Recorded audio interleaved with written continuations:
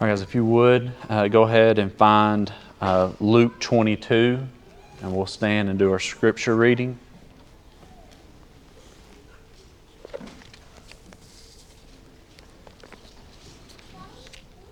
Once you find it, please stand.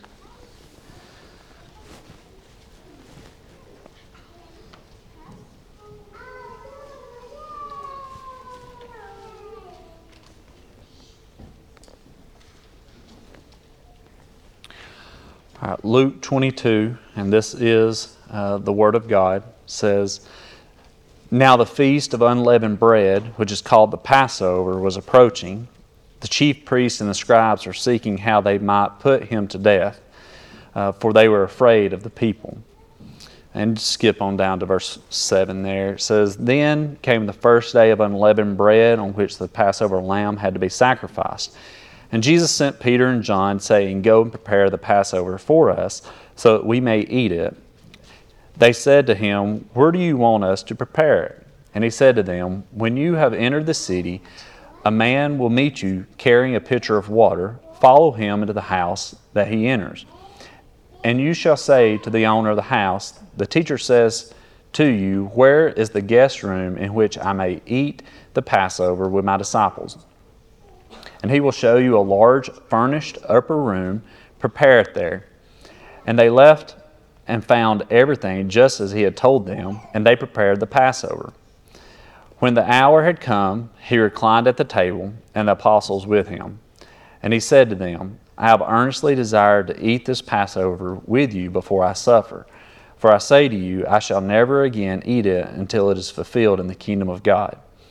And when he had taken a cup and given thanks, he said, 'Take this and share it among yourselves. For I say to you, I will not drink of the fruit of the vine from now on until the kingdom of God comes.' And when he had taken some bread and given thanks, he broke it and gave it to them, saying, 'This is my body, which is given for you. Do this in remembrance of me.' And in the same way he took the cup after they had eaten, saying, 'This cup, which is poured out for you, is the new covenant in my blood. But behold, the hand of the one who is betraying me is with mine on the table. For indeed the Son of Man is going as it has been determined, but woe to that man by whom he is betrayed.' And they began to discuss among themselves which one of them it might be who was going to do this thing." All right, guys, as the kids go out, I'll ask you to also turn to Exodus 12. And that's where we're actually going to start this morning.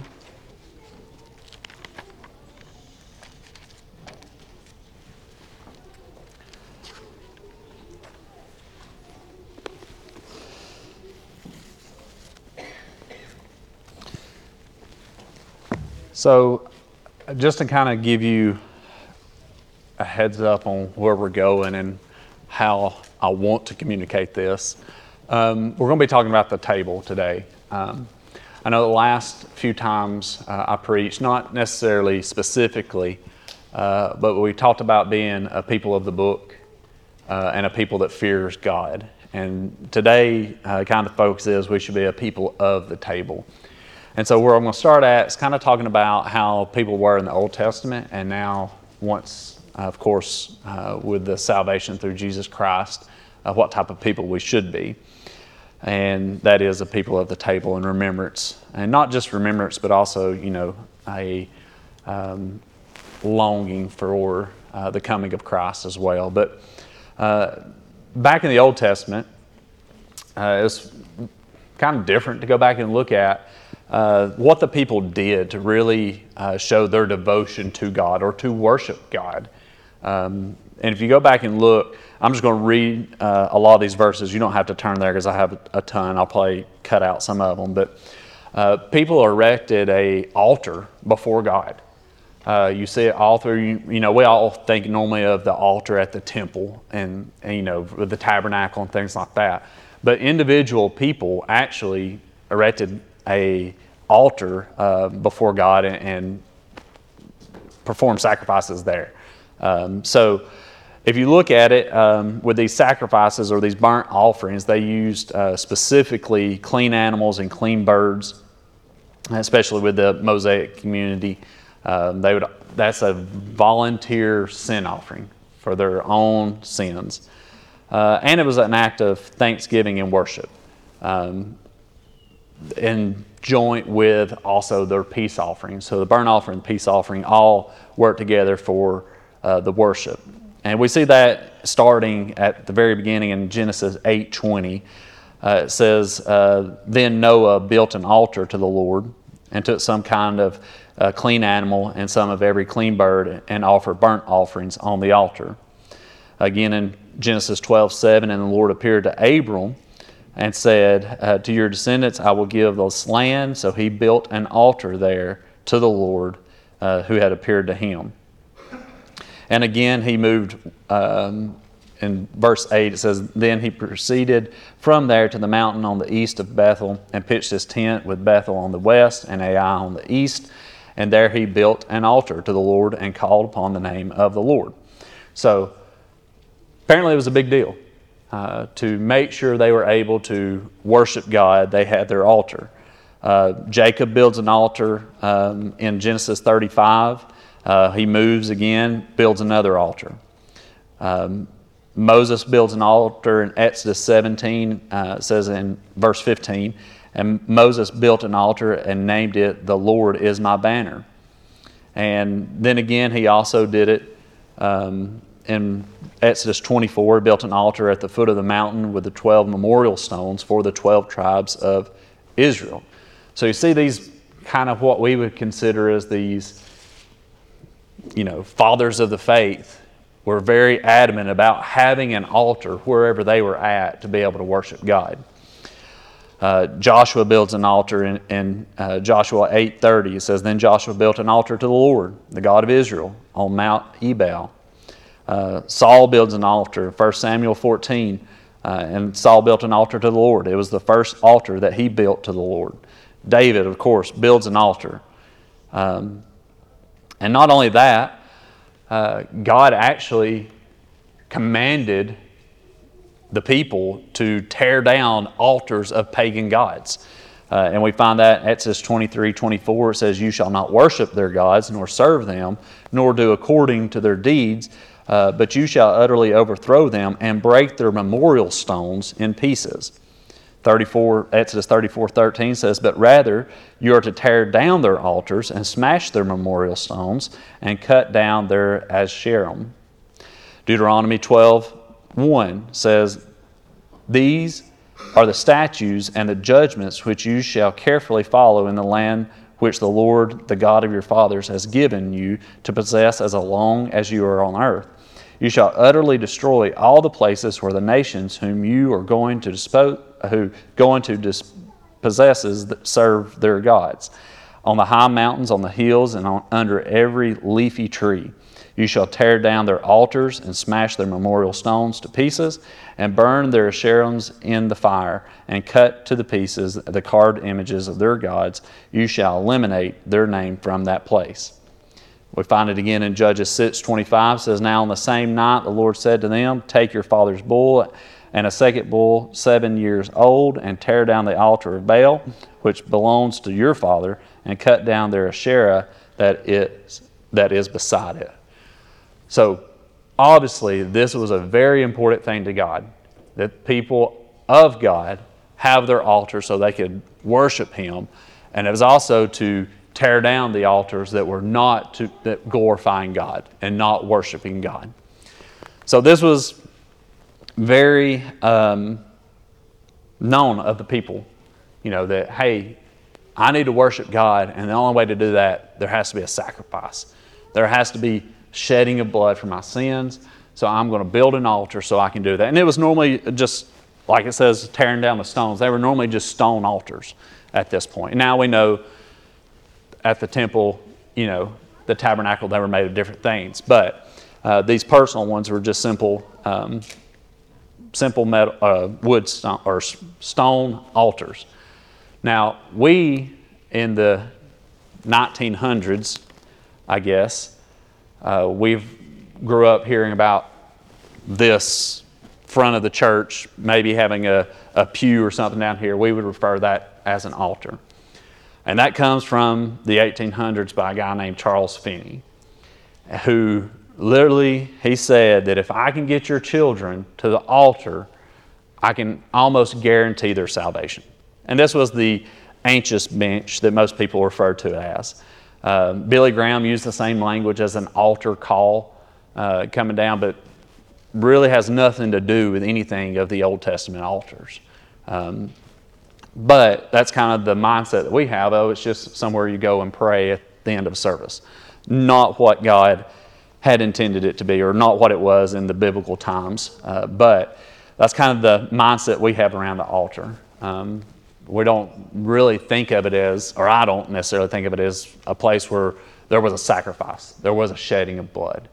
And it was for the remission of sin and to worship their God. And so that's kind of the mindset we need to have whenever we have altar. I wish we could erase the whole altar call and altar up at the front of the church, because that's a very easy and nice picture of an altar. Their altars would have been bloody and nasty and disgusting, because it would have represented their sin and what had to be done for the forgiveness of their sin. So now if you're in Exodus 12, we're going to look at it now. Another thing that the people of the Old Testament were sure to do and sure to be a people of was the Passover. They were doing that in remembrance, of course, of the release from Egypt's bondage. But we're just going to read about it a little bit in Exodus 12. It says, "Now the Lord said to Moses and Aaron in the land of Egypt, this month shall be the beginning of the months for you. It is to be the first month of the year to you. Speak to all the congregations of Israel, saying, on the 10th of this month, they are each one to take a lamb for themselves, according to their father's household, a lamb for each household. Now, if the household is too small for a lamb, then he and his neighbor nearest to his house are to take one according to the number of persons in them. According to what each man should eat, you are to divide the lamb. Your lamb shall be an unblemished male, a year old. You may take it from the sheep or from the goats. You shall keep it until the 14th day of the same month. Then the whole assembly of the congregation of Israel is to kill it at twilight.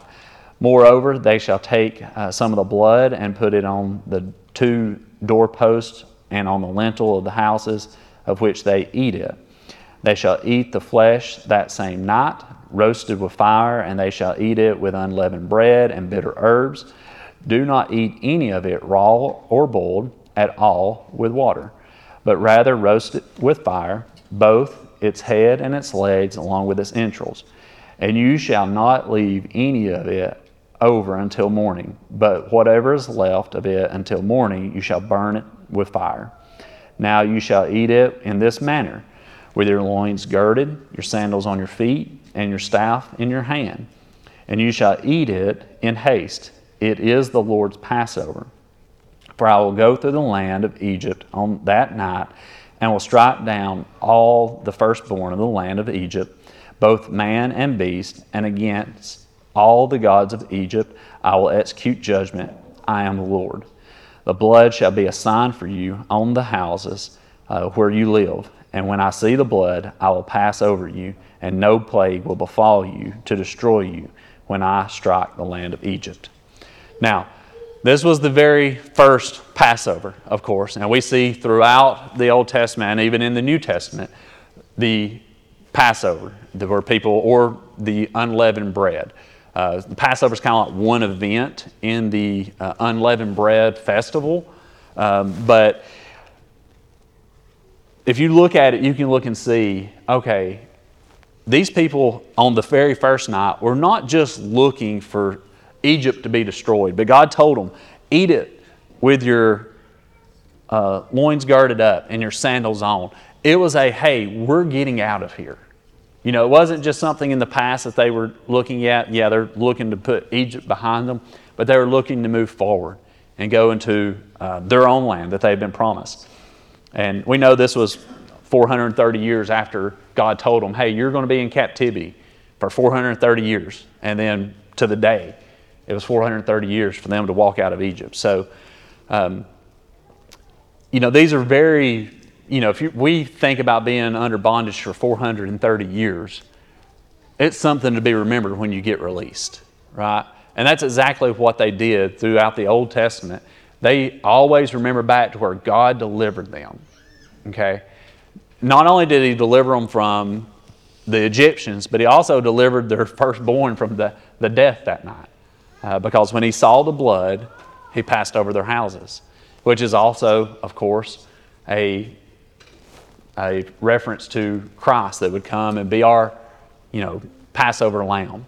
And so all these things that are leading up to the one final sacrifice, the perfect lamb that's going to take away the sins of the earth, sins of the world, sins of all mankind.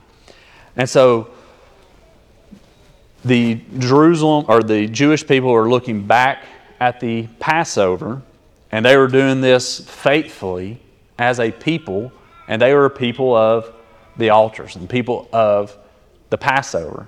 And so what about now? What about us? Well, we see in Luke 2, actually, not in 22, but in Luke 2, Jesus' family is going to Jerusalem for the Passover. The Passover meal had to be eaten within inside the walls of Jerusalem. So Jesus' family is on their way. This is where they look around and say, well, wait, where's Jesus? We've lost him here. But then if you go on to 22, which is where I want to spend the remainder of the time, because I want to look at what now we as the people of Christ, Christians, should be a people of. We're not of the altar. We're not of the Passover.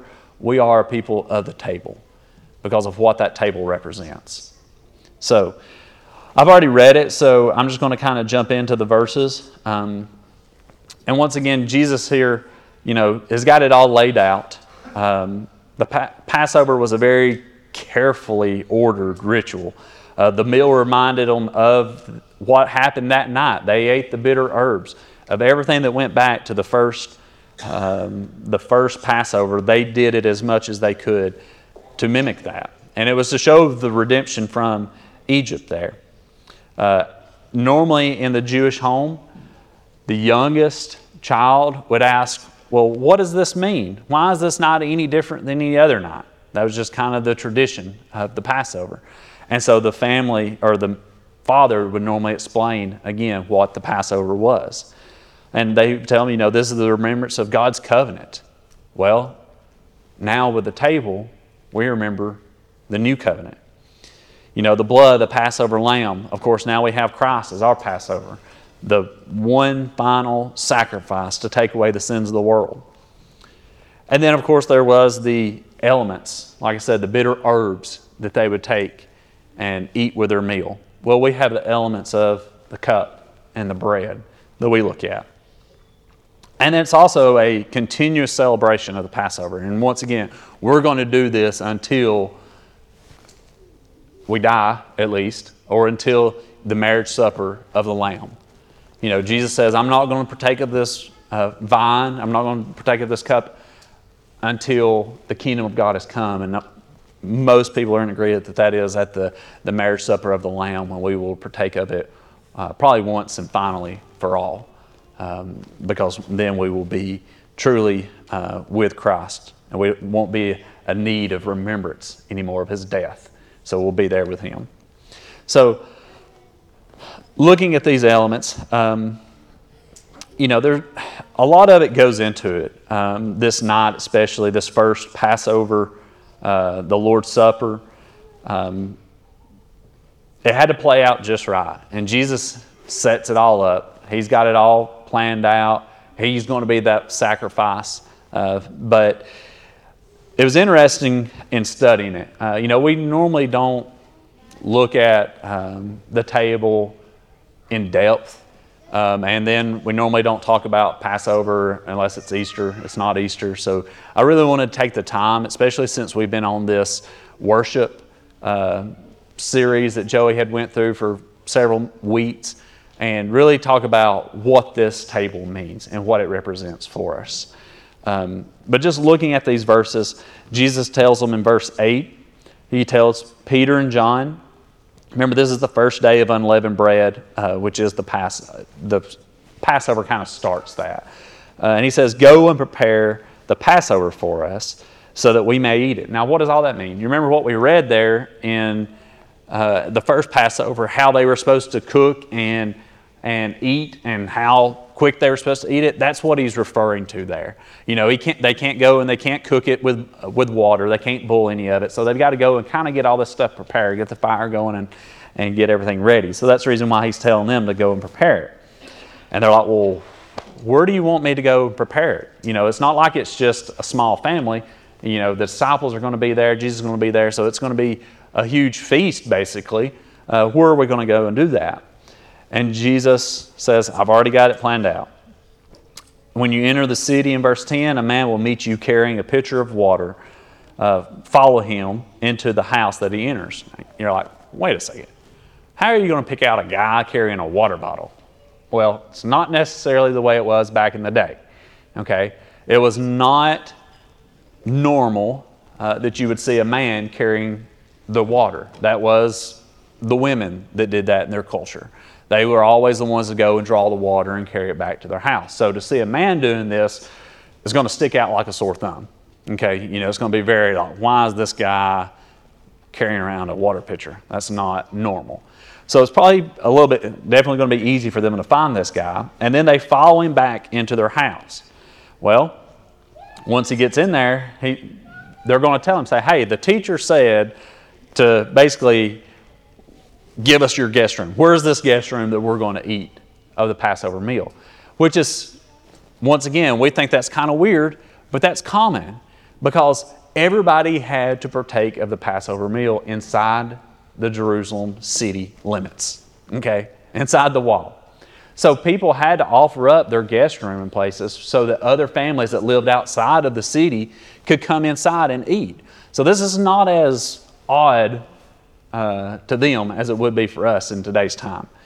So they're going in there and he says, you know, I've got the upper room, which is probably the exact same upper room that it talks about in Acts, because it specifically says the upper room in Acts. So it's probably in the exact same place that they partake of this meal.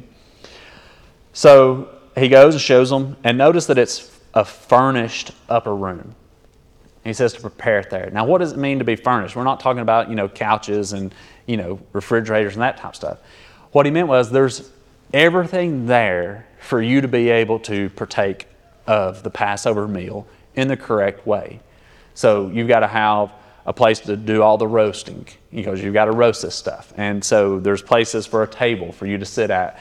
You would always want to, at this time, people probably had some chairs and benches that they sat at a table. But for the Passover meal, like I said, they try to make it resemble everything like the first one. So they would eat laying down. That's what it meant by reclined. They would eat with their, you know, their face at the table and their feet kind of stuck out behind them. So everything here is laid out perfectly for them to partake of this Passover meal. And so the hour comes in verse 14. It says, when the hour had come, he reclined at the table, and the apostles with him, and he said to them, I've earnestly desired to eat this Passover with you before I suffer.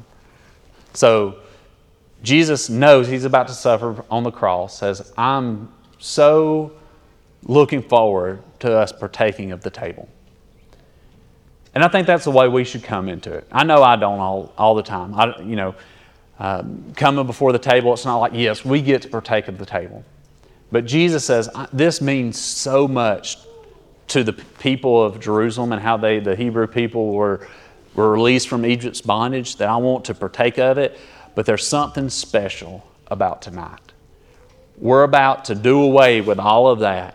And in this new covenant, we're going to give you something else to do that not only helps you look back to the one sacrifice that takes away the sins, as you know, John says, there comes the Lamb, the one that's going to take away the sins of the world. But it's going to also look forward to a time where we're going to reunite again, because I'm about to leave you. I'm about to suffer. I'm about to go away from you, but we will be united again. So it's not only a looking back for us, but it's also a looking ahead. It says in verse 16, for I say to you, I shall never again eat it until it is fulfilled in the kingdom of God. And so once again, once everything wraps up and we sit down at the marriage table, I believe we're going to look back and say, everything is completed now. We are together again, and we have no need necessarily to partake of this again because we are together. I don't see us partaking of it after that. I think that will be a new era that will be, just like this is going to be a new era. We're getting rid of the Passover, and then now we're in the new covenant and being a people of the table. I think there's going to be another glorious thing that we're going to partake of with each other in glory. So, moving on, it says, and then of course we have these elements. Just like every element in the Passover meant something, we simply have two things, the cup and the bread. Now, of course, there were specific ways that you took of the Passover. There's actually 4 cups that people had to drink in the orders not fulfill, but to go along with the tradition. And so we really don't know exactly which cup it was. Everybody says it's either probably the first or the third, but it doesn't matter because ours is about Christ. It's not about remembering the Passover anymore. It's about the blood that's being spilled. And so we have the blood and the bread. And he does say, you're going to take this and share it among yourselves. And I've heard several different people talk about how probably what they did is pass around one pitcher and everybody shared of that one pitcher. It very well could have happened that way, but it very well could have happened where they did distribute it out into smaller cups for each. We really don't know. It could have been done both ways. It's not necessarily a wrong way and a right way. But the main thing is not necessarily that tradition that they had, but to really focus in on what the elements represent. And of course, we have the crazy ideas of the blood, actually turning into Jesus' blood and the bread turning into Jesus' body. Well, how weird would that have been that night? If he would said, this is my body. No, that's your body. We see you. You're in your body. It can't be your body because you're still here. And it's just like when he says, I am the vine. He's not a real vine, right? So, of course, we can bash on these denominations that go to the very extreme of these things, but just look at it in a practical sense. Jesus, claimed to be certain things a lot of different times, and nobody says, okay, he was really a vine, or he was really a gate. No, he wasn't. Okay? So we believe this to be an element, something that is representative of the body of Christ and him being broken. That's the reason why it's broken. If you looked into how it's made, it is pierced and it is broken. And that's the reason why I'm glad that we do it now, where we have people in the body that actually makes it for us. And so we can actually see the piercings, and we see it broke like that. It's not just individual little squares. It looks like somebody squirted it out onto a pan and cooked it. No, it was actually had to be broken.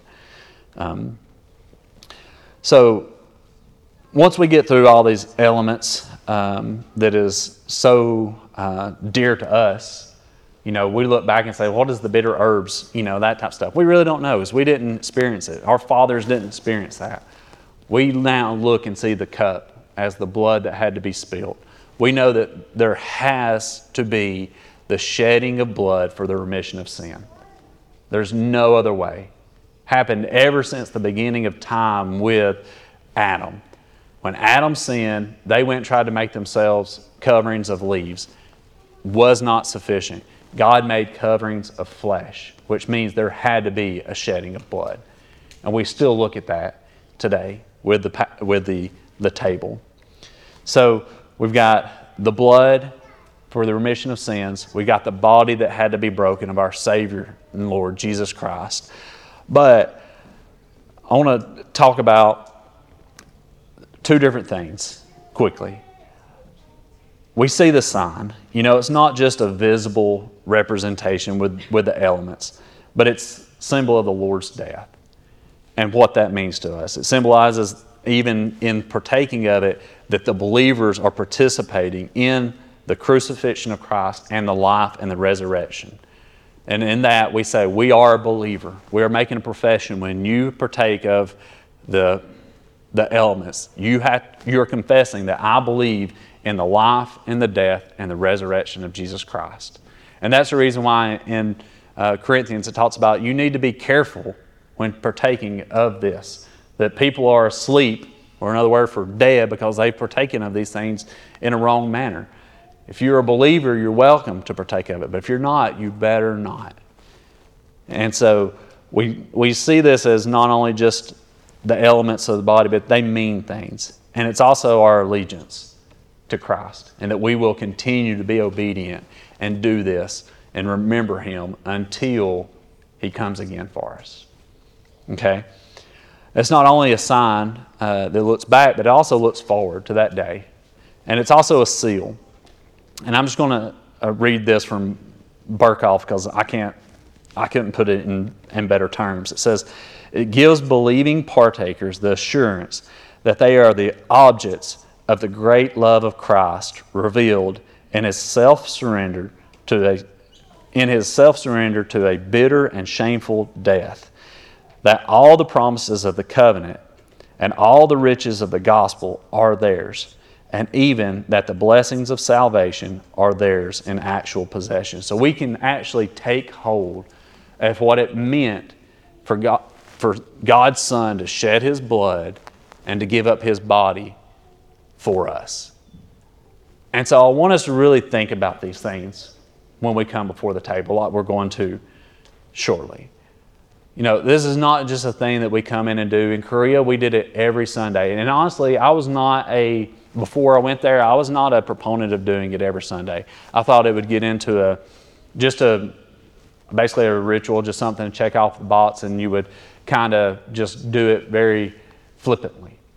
I didn't find myself doing that, at least. Now, I'm not saying I come to the table eager like Jesus did, but I think it's something that is very important and that we need to be very conscious and very adamant about doing. Okay? This is not just a part of the service that we walk through and say we've done it. No, this is us taking in our hand the representation of Christ's shed blood for our sins and His body that had to be broken. And we're doing it, one, in worship to Him, two, in obedience to do what He called us to do. And we will do it until we die. Okay? So, as the men come forward for us to partake of the table, we are to be a people of the table. This is what we do in honor and worship of our Lord Jesus Christ's shed blood. Let's pray.